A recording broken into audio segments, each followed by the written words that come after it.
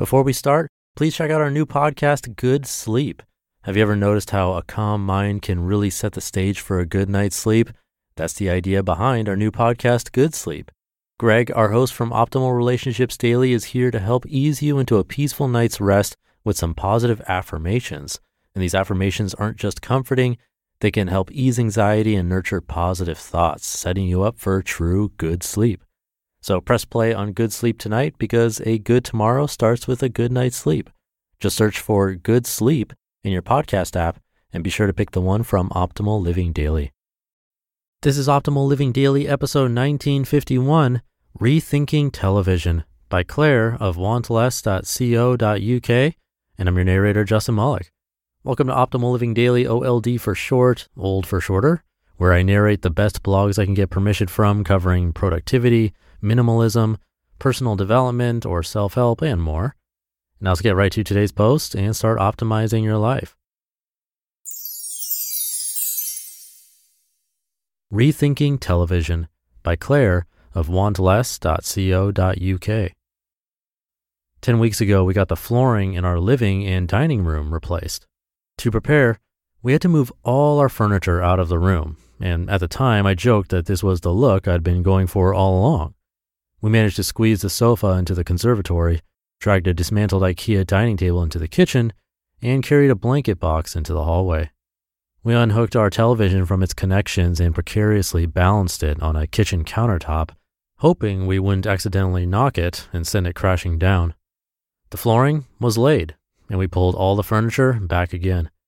But when we reconnected the television, something wasn't right. The colors seemed all off. I meddled with the wires and promptly broke the connection for good. It has stayed that way ever since.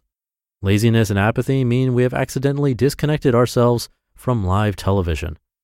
To be clear, we can still access streaming services, but it's been interesting to see how our habits have changed without that ready access to all those channels.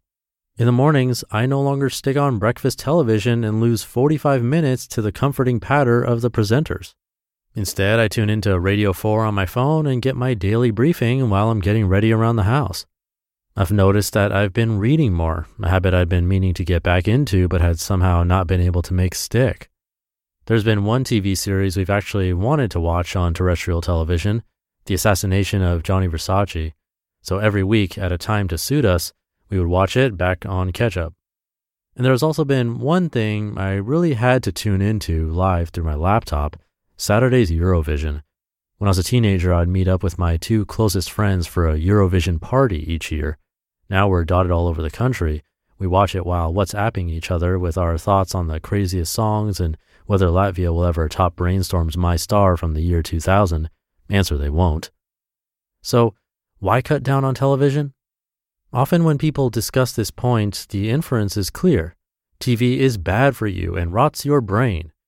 Quite frankly, I fundamentally disagree with this, and not just because it's what my mom used to say to me when I was a kid.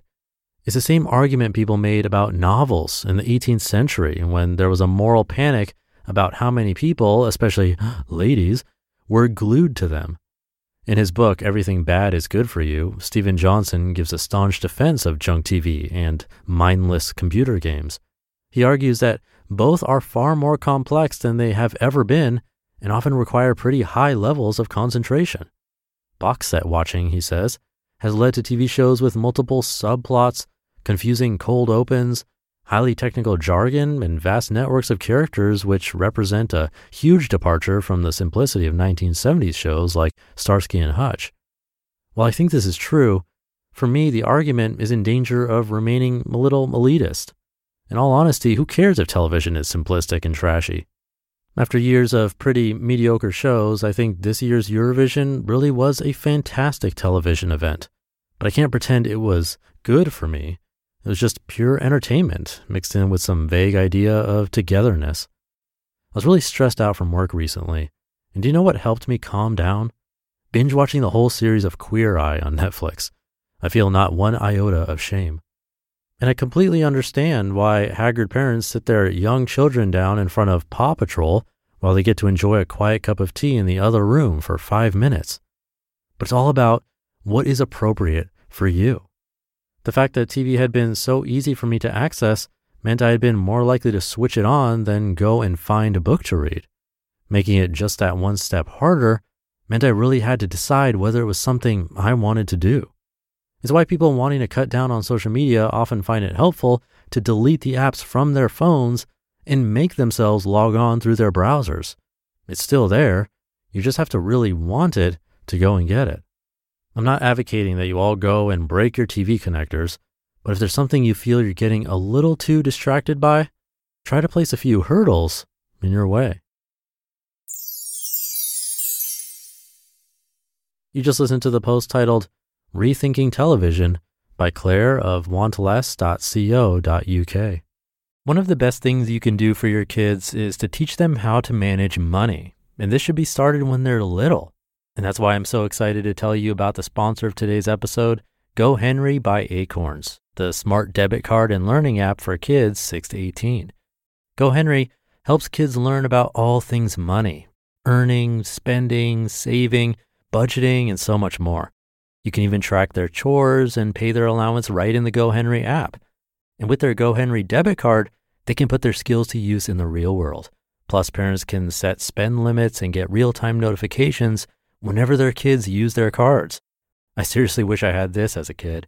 I had to learn about money the hard way as an adult. If my parents had set me up with GoHenry as a kid, learning to adult would have been so much easier. Set your kids up for success and get started today at gohenry.com/old. Terms and conditions apply. Renews from $4.99 per month unless canceled. And thank you to Claire. I think as usual, and as is the case with many of the posts I share with you, it's not all or nothing. And giving a blanket statement like TV is bad for you is just kind of lazy.